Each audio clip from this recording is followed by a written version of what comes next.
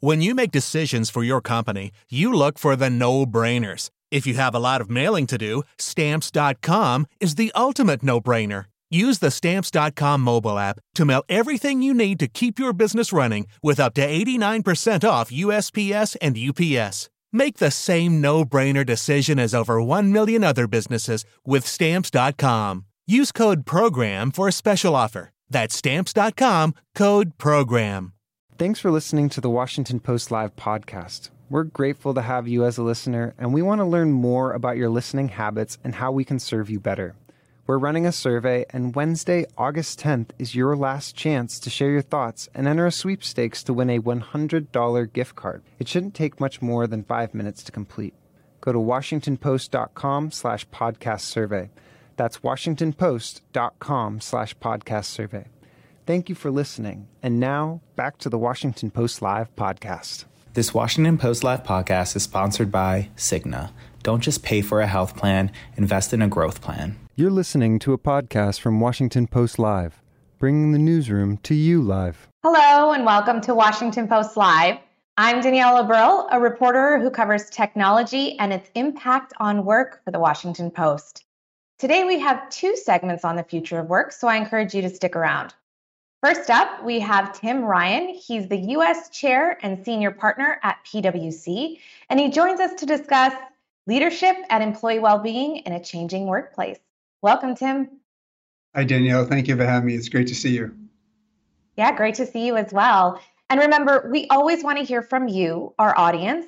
You can share your thoughts and questions for guests on Washington Post Live by tweeting at Post Live. So let's go ahead and get started. I'd love to pick up, Tim, on where the video left off.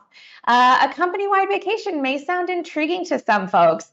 Can you tell us a little bit more about when it started, where it came from, and what the expectations are moving forward? Yeah, absolutely, Danielle.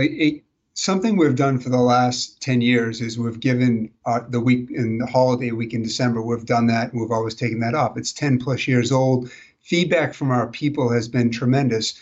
While we get a generous vacation package, what they've told us on that holiday shutdown is it's incredibly valuable to them because we all take it off. So email traffic goes down, the pressure of connecting with each other goes down, and people can really enjoy the time off without being interrupted, because vacation isn't just about being away from work.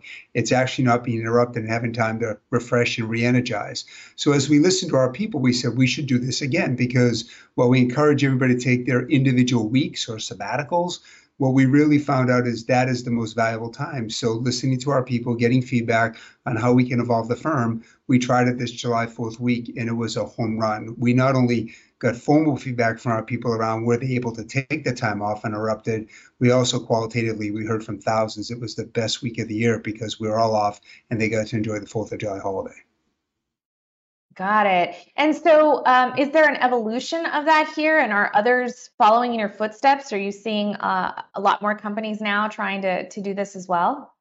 So Danielle, the answer is yes, but I'll actually take a step backwards if I can, because as I travel the country and the globe, what I'm hearing from CEO after CEO, board after board, executive after executive, is something's changing here. What's clearly happening is workers have a different value proposition, expectations for their employers. Like, are you going to do things differently? Work is evolving. Frankly, the debate around physical versus virtual, that is really yesterday's conversation. And what CEOs and leaders all across the world are saying is our employees are asking for something different. So I do see it evolving. I see protected time off, and we see it at PwC as just one element. The reality is the world has changed, and I think it's for the better, and we think it's for the better. At the end of the day, when you look at the major trends that are out there, the worker shortage, the power that workers have today is stronger than ever, and we don't see it going away. Some have said to me, Tim, are we one good recession from having the power go back to the employer? And we don't believe that. And the trends would support our view that we don't see it changing. Some of the trends, Danielle, the reality is for the last 15 years, the U.S. has been an aging workforce. We're seeing full-time workers decrease. We've also seen for the last 15 years that the contracting work or the gig workforce is increasing. We're an aging population. We saw 5 million people leave the workforce in the pandemic.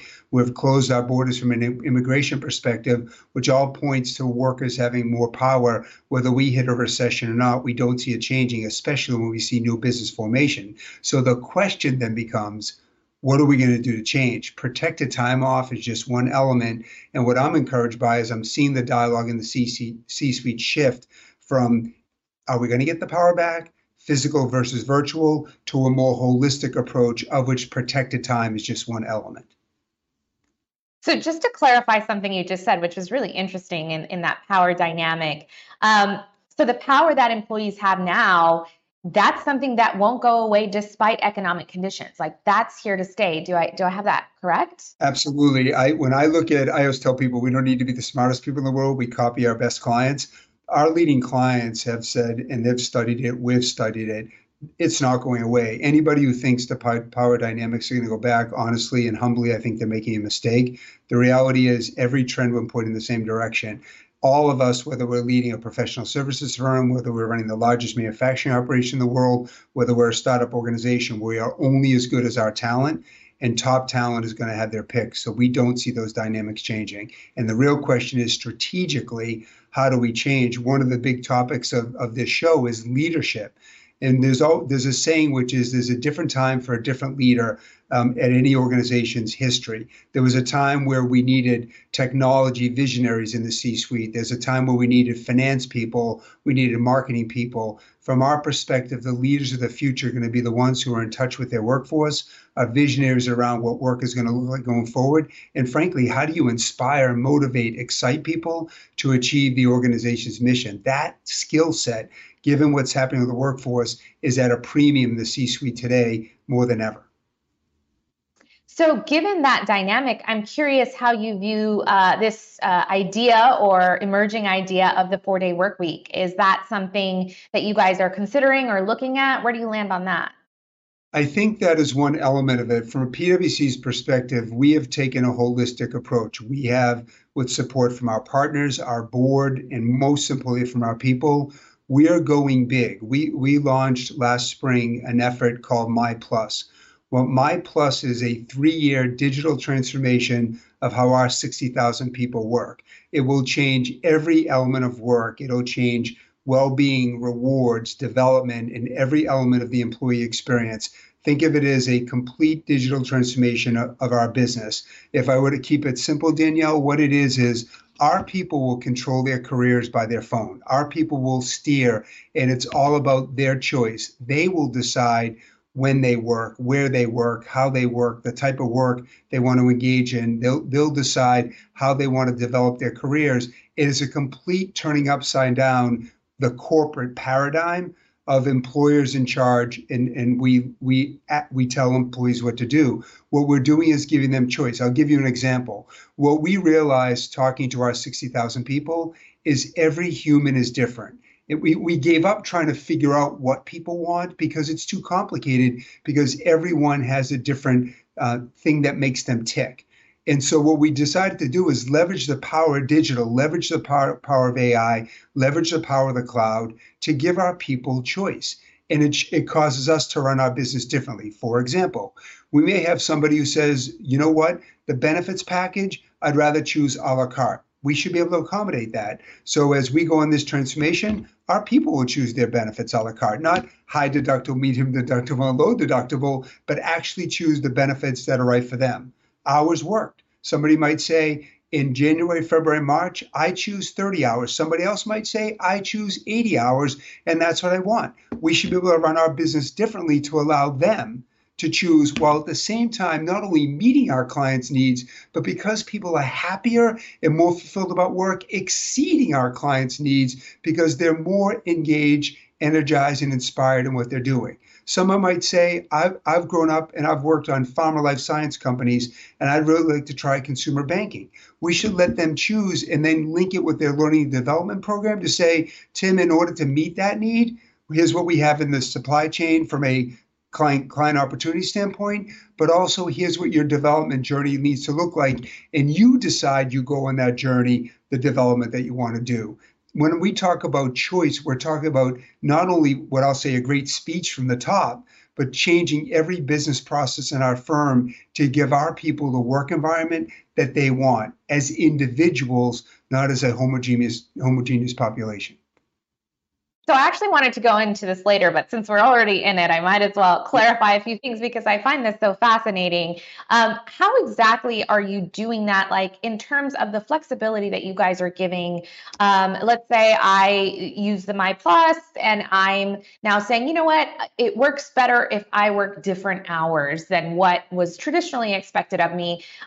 Maybe they're, as you mentioned, maybe they're 30 hours and maybe I start at 11 o'clock instead of 8 a.m. and maybe whatever it may be. How does that work? Does that affect my pay? Does that affect your goals? I mean, it just seems like a lot of puzzle pieces to put together to make sure all the work gets done the same way or at the same deadlines if everybody's sort of working in a different manner than they were before.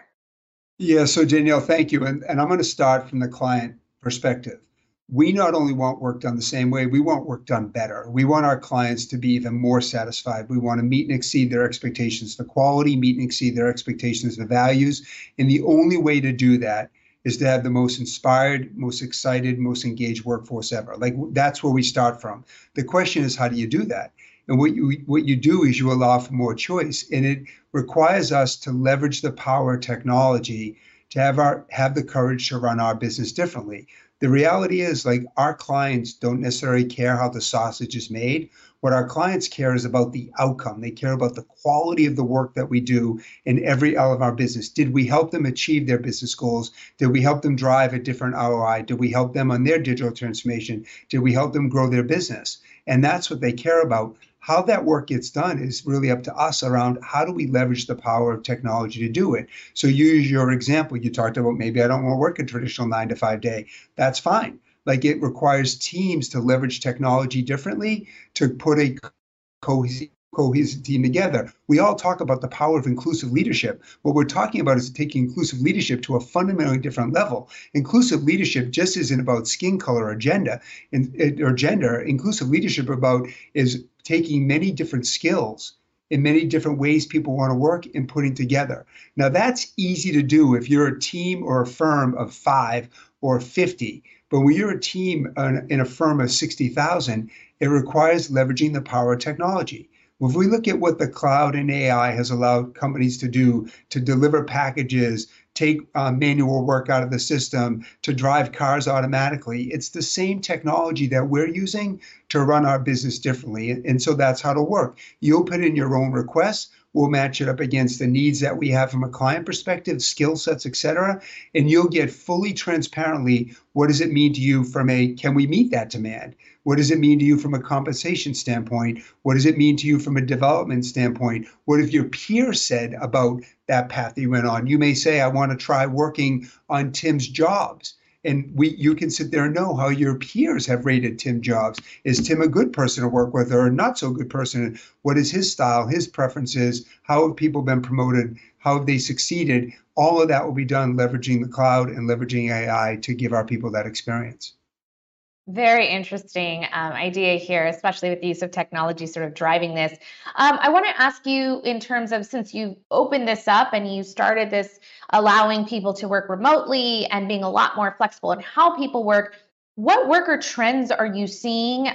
Is there a consistent idea of what workers want right now? And what does that tell you about the future? Yeah, so Danielle, it is. I'll maybe go back and tell your audience a story. So a year ago, just a little less than a year ago, we made the decision to offer all of our people the ability to work remote if they wanted to. Now, look, we believe in culture, we believe in development and teaming, but we also know that the old way of doing that is not the only way to do that. And so what we did is we gave our people the choice. And what was remarkable when we gave our people the choice, 22% grabbed it. And in grabbing it, they were telling us, this is important to us. Like where I work is important to us. By the way, 78% of our people said they wanted some type of hybrid model. They didn't want to go back to 5 days in the week and commuting, but they wanted more of the client and the office experience physically. That's what they were looking for. And it caused us to change the way we run our business. And we've been able to accommodate that. And by the way, we resurveyed our people this year, and 20% still want that option. So it's about the same. But what we learned, Danielle, is that it is really about personal choice. As a consumer, we don't want to be treated homogeneously. As a consumer, we want to choose when we shop, where we shop, how we buy. What we're seeing the trend is, it's more and more about personal choice.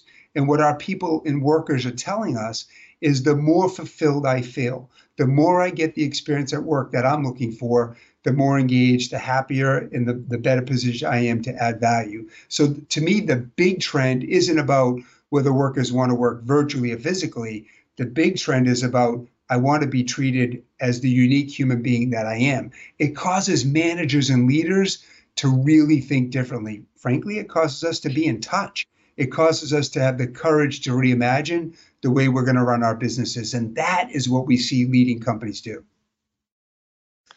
And that sounds like a challenge, though, right? To rethink everything. And I think one of the pushback I'm hearing from leaders is, this idea around culture. And you mentioned that a little bit. You've got a much more distributed workforce. Some are going fully remote. Some are doing hybrid. Maybe some are still coming in 5 days. I don't know. But the question about how do we maintain or even build a culture and bring people into that culture if we're working in this new manner where you may not even see some of your coworkers. How would you respond to that criticism? I would say we're all in good company. We're all struggling with it.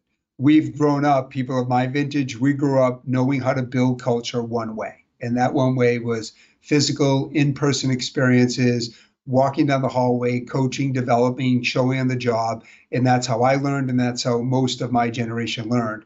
And all of a sudden, our world is turned upside down. Culture is really important. On the job training is important. But how it gets delivered is changing for some. And we're all on that journey trying to figure it out. I would tell you at PwC, have we fully figured that out? Heck no. Are we evolving? Yes. I'll give you one example. Are we spending less on our physical real estate footprint today than we did a year ago and 2 years ago? Absolutely. But what we're spending way more on is getting people together within a quarter, within a month, and doing things differently in large in-person sessions. We're using more hotel space or large gathering space. So we're redeploying our capital and our spends in different way so we can develop culturally and the on-the-job training the way our people want to, not the way that we want to. So we're shifting and we're learning and we're figuring out, we're measuring it, we're adjusting, and that's the journey that we're on. And whether we like it or not, that's the journey. The top talent is saying they want us to go on, and therefore we think it's worth it. Got it. And, another trend that's happening among the workforce right now, you talked about that shift of power to the employee, and employees are really demanding that their employers be a lot more vocal and take a stance on political issues or issues that may be politicized. I'm curious how PwC sees navigating the post-Roe landscape. Yep, sorry about that. It's my energy saving lights. One of the big things almost every CEO is struggling with is I want to treat my workforce well. When do I engage and when I don't engage? I can tell you again, almost every leader I meet with is struggling with that. It is a big topic of discussion in the boardroom with C-suites. From my perspective, a big role that I play is to make sure our people feel safe, to make sure our people feel heard, and also to make sure we're attracting the best talent to serve our clients. The only way I know how to do that is we lead with transparency. We talk openly about the issues that we're struggling with. We encourage an environment where people can talk, but we also know that many people have many different views, and creating the safe space in a way that people can talk about, whether it be issues such as abortion or Roe versus Wade, whether it be other issues that our people are passionate about. What our job and my job is not to tell someone what their politics are, what their beliefs should be, but to create an environment where everybody is respected and everybody has the chance to speak their view.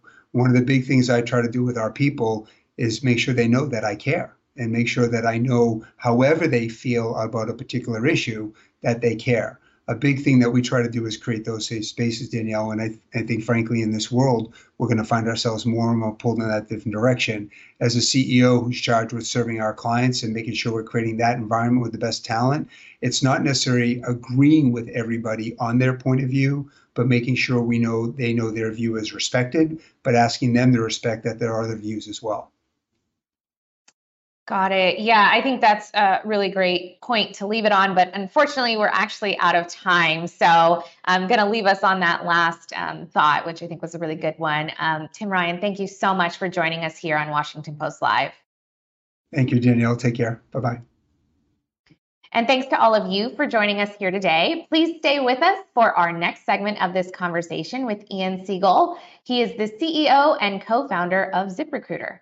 The following segment was produced and paid for by a Washington Post Live event sponsor. The Washington Post newsroom was not involved in the production of this content. Hi, I'm Kathleen Koch. Businesses of all sizes are facing well-being and productivity challenges, but we're hearing that incorporating health and well-being programs can help address and overcome those difficulties. I'm here in conversation today with Cindy Ryan, Cigna's Executive Vice President and Chief Human Resources Officer. Hi, Cindy. Hi, Kathleen.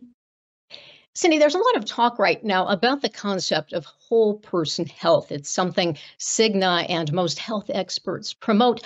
What does that mean to Cigna, and what steps have you taken over the past 2 years to address how the pandemic has impacted whole person health?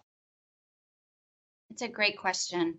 And when we think about whole person health here at Cigna, we think about the individual. So most people equate health with physical health, and that's certainly an important component, but it means other things such as emotional health, financial health, the physical environment, as well as family health. And so our approach has been to really focus on that through the pandemic. I would argue, too, that during the pandemic, the needs for our employees and what we see from our customers in terms of supporting whole person health has never been greater.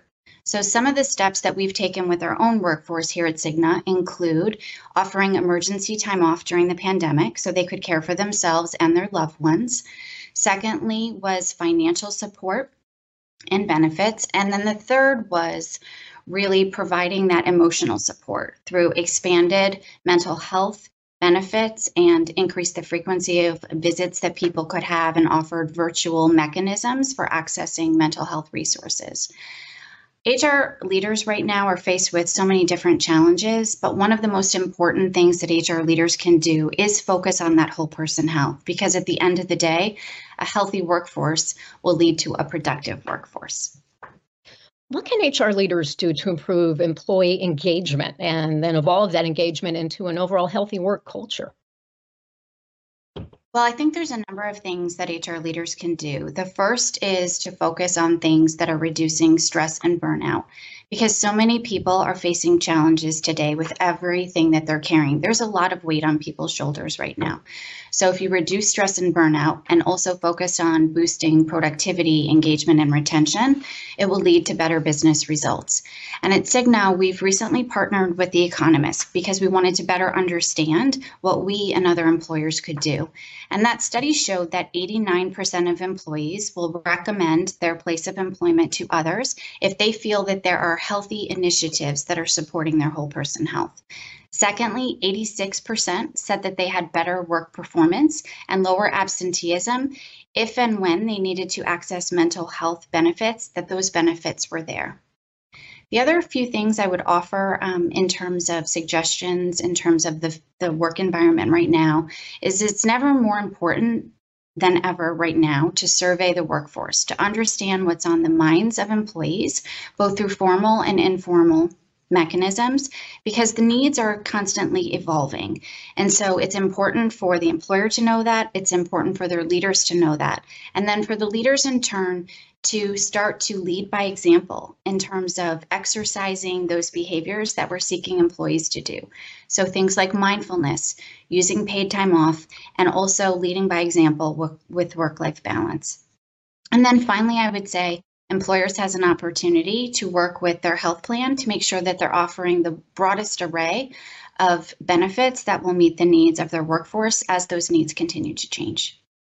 You just mentioned work-life balance. What can employers do today to help their employees with work-life integration, and how do health benefits play a role in that? Oh, it's ever changing. I would argue that the pandemic has changed the way that work is done dramatically, both in terms of how, when, and where. And so employers have an opportunity to think about how to provide that work-life balance, that flexibility, and different things in terms of their benefits, such as caregiver leave and providing those flexible arrangements. At Cigna, we've adopted a practice called purposeful presence. We have not mandated that people come back in the office on a set number of days per week.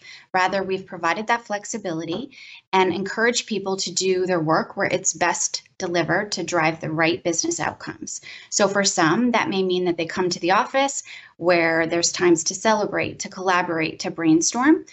Other times, work may be best done in their home office environment where they need to focus and there's analytical work, et cetera. And so that flexibility for the employee and where leaders can set norms have really served us well. So I think it's important for employers to be super adaptable and resilient during this time. The needs are ever changing. And so trying those programs and listening to the workforce and putting programs in place that allows that flexibility is going to be super important for productivity, engagement, and retention.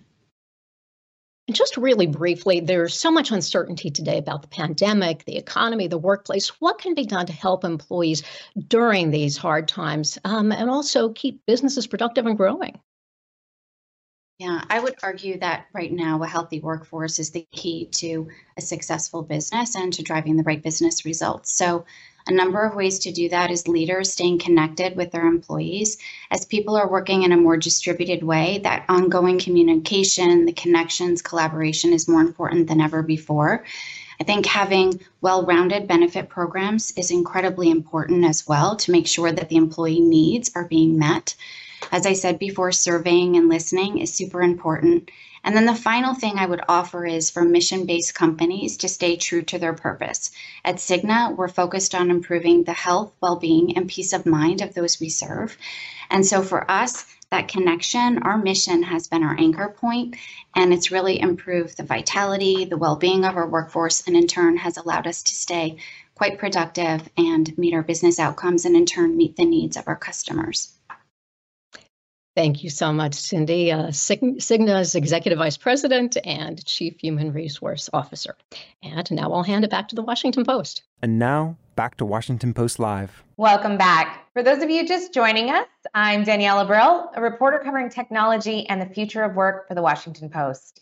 I'm pleased to now be joined by Ian Siegel. He's the co-founder and CEO of ZipRecruiter. Ian, welcome. Thanks for having me. Absolutely. And remember, we always want to hear from you, our audience. You can share your thoughts and questions for guests on Washington Post Live by tweeting at Post Live. So, Ian, I want to start off with just a brief explanation of ZipRecruiter for our viewers who may not be as familiar with you. Can you tell us a little bit about its origins and what it exists for? Sure. Well, for those unfamiliar with ZipRecruiter, who apparently have never listened to a podcast, let me tell you what ZipRecruiter does. ZipRecruiter is what I would describe as a modern jobs marketplace. And the reason I don't call it a job search site is, unlike traditional job sites, we don't leave anything to chance. On ZipRecruiter, we use modern matching algorithms to make sure that you, as a job seeker, are introduced to the just right employers for someone with your skills, employers who are going to be interested in talking to you and who have a need for your specific skills. We also do the opposite for the employers in that we curate hard to find candidates or just right candidates for the jobs that they have open, and we use modern matching technology to perform this task. So on ZipRecruiter, think of us more like a full service matching marketplace where we introduce you to opportunities, whether you're an employer who's looking for talent or a job seeker who's looking for work. So the dating app for jobs. Got it. I want to actually, Yeah, I want to actually just jump into the Great Resignation, Ian, and get your thoughts here. First of all, there's a lot of debate on the actual term, the Great Resignation. I've heard several different terms of what it should be called. And I'm curious if you think that that's a term that accurately represents the labor market as it stands. And if not, what you would actually call what we're seeing now. That's a good question. Well, let's put some numbers behind the Great Resignation, which is pre-COVID. In a normal month in the economy, somewhere between 1.5 million and 2 million people would change jobs or leave their job without having certainty of their next job. Since the COVID recovery began, for 13 months in a row, 4 million people have been quitting their jobs. That's basically double. And that's what everybody's talking about when they talk about the Great Resignation. I don't actually think that what we're seeing is, in fact, a protest from job seekers. What I think we're seeing is job seekers who are having a conversation with employers about what they want to see from work. And COVID was a really interesting mass social experiment we all participated in, because for a lot of people, they found a higher quality of life by working remotely full-time or even stopping whatever job they were doing. And so that left them with a taste for this higher flexibility lifestyle and or a different type of work. And that's what they're goal seeking right now. To be very clear, when you have 4 million people quitting every month, you would think that the unemployment rate would be going up, but it turns out that the unemployment rate is actually going down.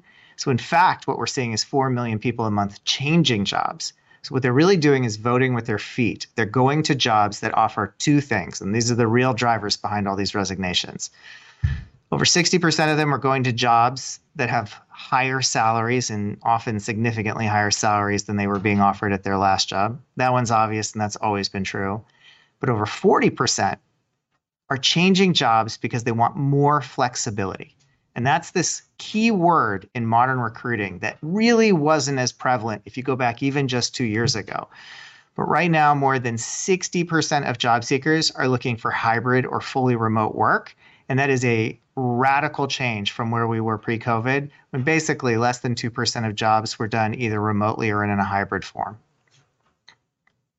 Yeah, I actually wondered what kind of trends you might be seeing on that spectrum. Are you seeing sort of this flexibility element as sort of a make or break deal in a lot of cases, or how much does that play into the job hunt? And are some employers more attractive because of it?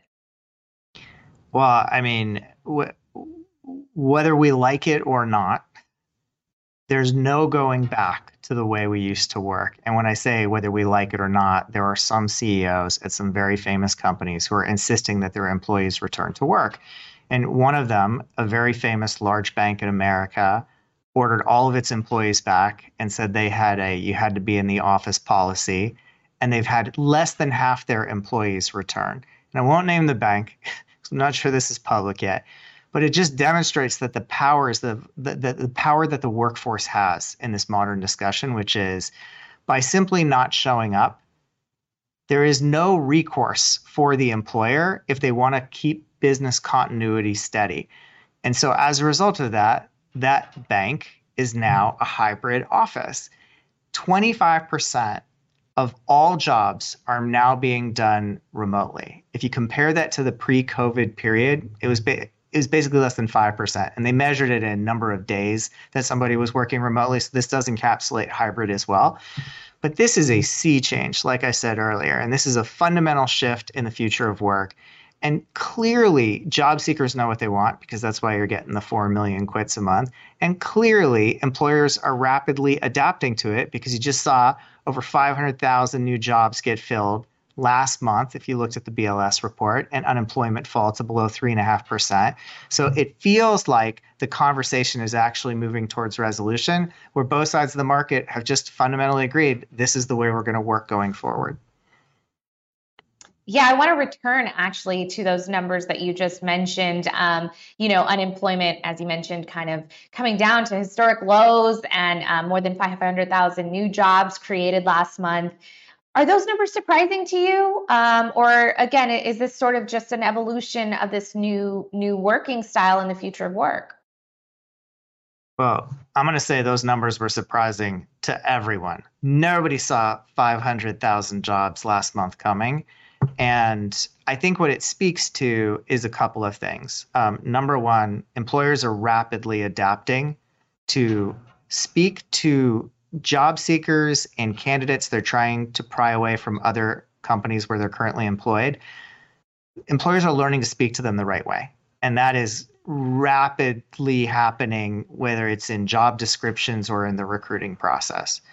On top of that, there has been so many gloom and doom headlines in the newspapers and online and on TV that I think a lot of job seekers are scared. And you see that we do a monthly job seeker sentiment index. And what we're finding is that job seeker confidence is rapidly waning. And so they are more likely to take a job that is offered. They're more likely to take the first salary offer that they receive without negotiating. And so the combination of these two factors is leading to an elevated level of hiring, but it cannot be sustained. And clearly, now that we have fully recovered, I mean, effectively over 20 million people lost their jobs during COVID, and now more than 20 million people have been hired back into the workforce. So I think we're going to see a period of more pre-COVID normal as we go forward, but it's going to be defined by these new expectations around quality of life, work-life balance, and what sorts of benefits and amenities that businesses are now going to be expected to offer to their workforce. And in terms of the job growth, are there specific industries where most of this is happening? And to be frank, are these good jobs, or are these jobs that, not a lot of people want? Well, the reality is that the biggest growth, the most successful hirers, so the biggest growth categories for jobs have been in job opportunities that offer flexible work or some form of hybrid work. And in fact, it's jobs that require you to interact with the public at high velocity. Those are the ones that are still really struggling to hire. So you look at categories like leisure and hospitality, where they're having a lot of trouble, both attracting new hires and retaining the talent that they have. And the same thing goes for a lot of the retail districts where you have restaurants and movie theaters and clothing apparel shops and so forth. Those places are really struggling to bring in talent.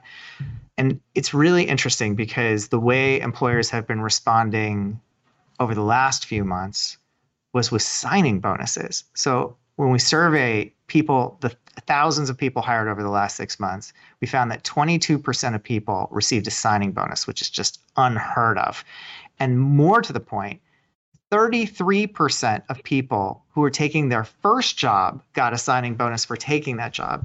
And that just speaks to those sort of lower skills required category where those employers have been incentivizing people to take work. But I think we're now seeing more of a shift towards longer term solutions. And there's a variety of techniques that even those jobs that require regular interaction with the public, those companies are now deploying tactics that really are unprecedented. We've never seen businesses compete this way. And it's all sorts of fun stuff related to burnout and mental health, where they're taking measures and offering, I'm going to call them benefits, but they're really like a different style of work that wasn't even considered 2 years ago. So from the worker side, somebody looking for a job, I guess, what advice would you give a candidate? And I also want to just briefly stick this question in there because I'm starting to see this and I'm not sure if it's a trend or if it's a one-off. Video resumes, are they a thing? Well, first off, if you're a job seeker or you are someone currently employed and you are unsatisfied with either your environment or your compensation, let me be very clear. Let me make this as simple as I can. This is a golden age for job seekers. All of the leverage in the labor market has tilted towards the employees. We're at 3.5% unemployment, which means there's a shortage of unemployed people who are talented, who are looking for work. And so employers are forced to try and pry talent away from each other. This gives you incredible advantage when you are out there looking for work. You do have the power to take your time and go speak to multiple companies. you do have the power to negotiate whatever compensation offer it is that they make as their initial offer.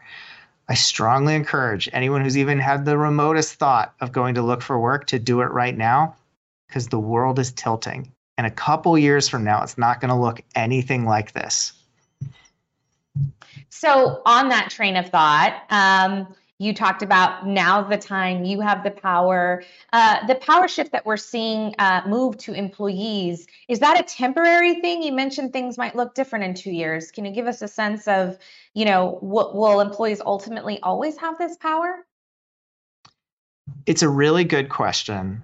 And what I think we've experienced over the last 2 years has effectively been not a resumption of the economy, but a reopening of the economy and a hiring up.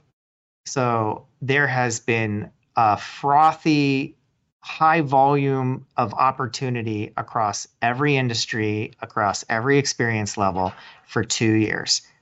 And what just became true as of this month is that suddenly we might be very close to peak employment, which means that the number of opportunities that are available for you to go interview for are going to start to dwindle.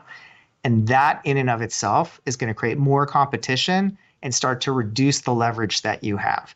So you still have a long runway. You still have many months where it's going to be heavily tilted towards job seekers. But the idea that this is going to last forever, probably not. And how it's going to change and what employers are going to do, a really interesting open question. So we don't know how the market will morph in terms of what employers will do when they get the power back. But we do know that right now, you're still heavily advantaged. That makes a lot of sense. I want to talk a little bit more about flexibility. You talked about sort of that being an advantage if you're an employer. Do you think flexible work, options for remote work is becoming more standard at this point? And what does that mean for the future of work? I think unquestionably, fundamentally, capitalism drives most of our decisions, and the incentives that employers have in terms of the style of work they'll allow is going to be a capitalism-driven decision. And so if you're in a battle for talent, if you're in any of the high-skilled categories where it's pharma or technology or even things like accounting, and you're fighting to try and just get qualified, quality people onto your team, if you aren't recruiting nationwide and allowing remote work, you are at a significant disadvantage today already. And the winners who were successfully hiring over the last year when all the headlines were reading about war for talent were those that more quickly adopted either fully remote or hybrid options. And so undoubtedly, that is going to be here to stay. Undoubtedly, businesses are going to continue to leverage whatever advantage they can in recruiting. And this is something that's played out multiple times over the last several decades, where you can see companies experimenting a small percentage with some novel way to attract talent. And then once it catches on, everyone's got a 401k. So it becomes standard that this is an option. So there is a first mover advantage and an early market opportunity to be an early adopter and gain a recruiting advantage. And also you're skating to where the puck is going because 60% of job seekers are looking for that style of work. So it massively widens your pool. Potentially also reduces your cost depending on where you hire those individuals. So again, capitalism is going to drive a lot of this decisioning. So almost certainly remote work is here to stay.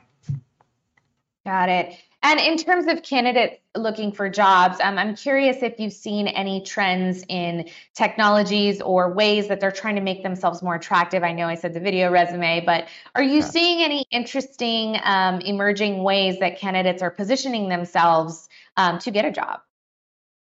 It's a really great question because it's something that a lot of people are thinking about right now. But the truth about how the labor market works, especially today, is 75% of applications are read by a robot or a piece of software before they're ever read by a human. And that robot tries to interpolate the data that it sees on that resume about a person and create a simple summary that it will then present to a human, which that human will review before they ever see the complete resume. So all of the work being done to make resumes fancier or resumes stand out or resumes cooler, all it's doing is disadvantaging today the individuals who deploy those sorts of tactics. In reality, what you want as a job seeker is the most boring, simple template you can possibly find using this basic, non-trumped up language to describe what you did, with a clear list of exactly what your skills are and your level of experience with each of those skills, because that's what's going to make it easy for the robots to know who you are and move you to the top of the list. So right for the robot. Got it. You come right for the robot. Ian, I do want to ask you for some final thoughts here. And, we know you look at a lot of data. You have a lot of insights to the labor market. Can you give us any kind of surprising or unexpected learning or insight that you have identified from your own trends and data? Yeah, I mean, I think, and this isn't something just internal to ZipRecruiter, but it's something we're really seeing start to play out across the market, which is nearly 40% of the people who have changed jobs over the last 6 months did so because they were recruited. They didn't initiate the action first, the employer initiated. And that's a huge step up. It's more than double what was going on pre-COVID. And so it speaks to a fundamental shift that we see playing out in the labor market, and something that plays out on ZipRecruiter every single day, which is simply that employers are going first. On ZipRecruiter, as soon as you post a job as an employer, our algorithms identify a short list of candidates in market who are the best fit for that job, and you can literally directly invite them to apply. That is not only our most popular feature with employers, but it is our highest response rate from job seekers. They love being recruited. When you have not spent your whole career getting outreach from employers, having them tell you that you would be great for their job is intoxicating. And so it's leading to both accelerated hiring, it's leading to satisfaction with both job seekers and the employers because they're getting response at such high volume and so quickly. And this is a trend that we're seeing play out really across the country and across all job categories, which is the labor market, which has always been sort of a employer posts a job and then job seekers go first, they initiate by applying, is flipping on its head. And more, we see that as employers who are compelled to go first because that's how they get the best outcome. And that seems very much where the labor market is moving. Well, this has been a super fascinating conversation, Ian. I really appreciate your time and sharing all your insights with us. Thank you so much for being here.